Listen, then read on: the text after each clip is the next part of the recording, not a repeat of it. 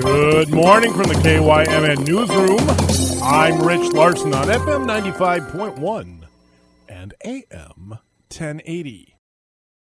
Less than a week remains in the 2023 session, and the pace at the Minnesota legislature is turning from an organized sprint to a chaotic flurry. Although the session has produced new landmark laws almost on a weekly basis, there are still several issues to resolve. The Keeping Nurses at the Bedside Act is a bill that has gained quite a bit of attention over the past 2 weeks. The point of the bill is to establish committees in every hospital that would set staffing levels for nurses with certain ratios in place, including a maximum number of patients for which any one nurse would be responsible. The Minnesota Nurses Association says the bill would establish a higher level of care for hospital patients, while hospitals and healthcare systems say it would create a cap on the number of patients they could take and could reduce overall hospital capacity by as much as 15%.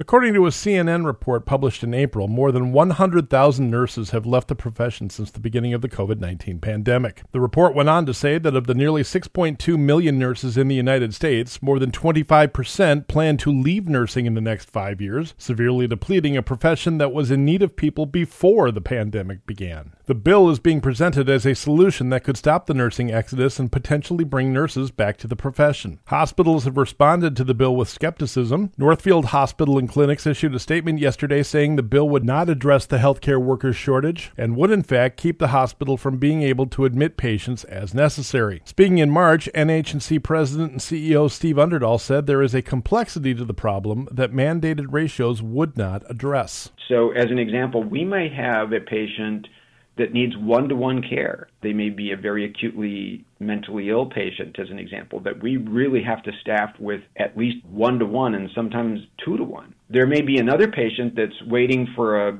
skilled nursing bed who really doesn't require hospitalization technically anymore, who might need very little of that kind of attention. Meanwhile, the Mayo Clinic has said if the bill passes, it will cancel all plans for expansion in the state. Speaking in response to Mayo, Speaker of the House Melissa Hortman said an exception could be made for Mayo based on their stature and status and because Mayo has a very good acuity tool that they use. NHC pushed back against Hortman's statement, saying that every hospital must have a very good acuity tool, which measures the amount of care any one patient would require. In its statement, NHC quoted Dr. Raul Karan, the CEO of the Minnesota Hospital Association, who said many health systems across Minnesota have acuity tools like those at the Mayo Clinic, and to leave behind the Minnesotans they serve is unacceptable. Any alternative that works for any hospital and health system in Minnesota must work for every hospital and health system in Minnesota. The bill is still working through committees in both the House and the Senate as the authors try to find a compromise with the Minnesota Nurses Association and the Mayo Clinic.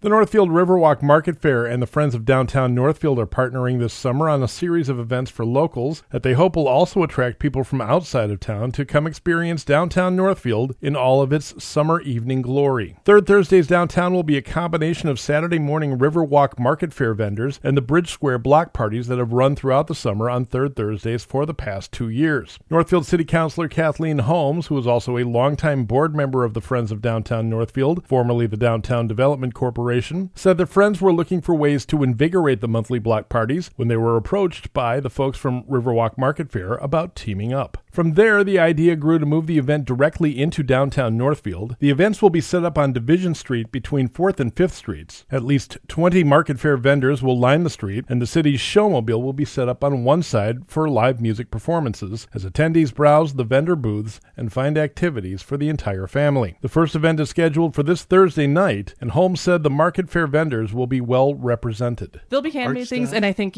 as the season goes on and we get more produce and those sorts of things, we'll have those probably later in the season. But I think early in May, we'll have some of the, they reached out to all of the vendors that they have on Saturdays, and people were pretty excited about trying something new and seeing what this might do. Holmes praised the partnerships that have been made while putting these events together. It has taken participation, she said, from the Riverwalk Market Fair, the Friends of Downtown Northfield, the Chamber of Commerce, and many other organizations. All of them, she said, are coming together to support downtown Northfield.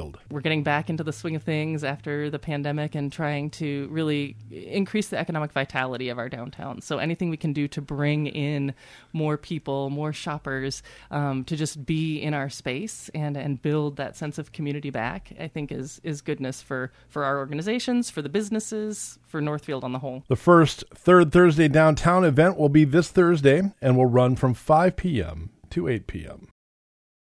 And the Northfield City Council will meet tonight in the council chambers in City Hall. Among the topics to be discussed at tonight's meeting, one will almost assuredly be the reverse referendum petition that was presented to City Clerk Lynette Peterson yesterday. A pair of agenda items authorizing feasibility reports for 2024 street projects could be moot if the city decides to not hold a referendum on funding the 2023 street projects and is then not able to issue bonds for 1 year. As always, the city and the council are asking to hear opinions and comments from the public. Anyone who wishes to do so is invited to come to the meeting and address the council on any topic they see fit. Those wishing to voice their opinions without addressing the council should email their councilors directly or post a comment through the e-comment button on the agenda section of the City Council website. Tonight's meeting will begin at 6 o'clock.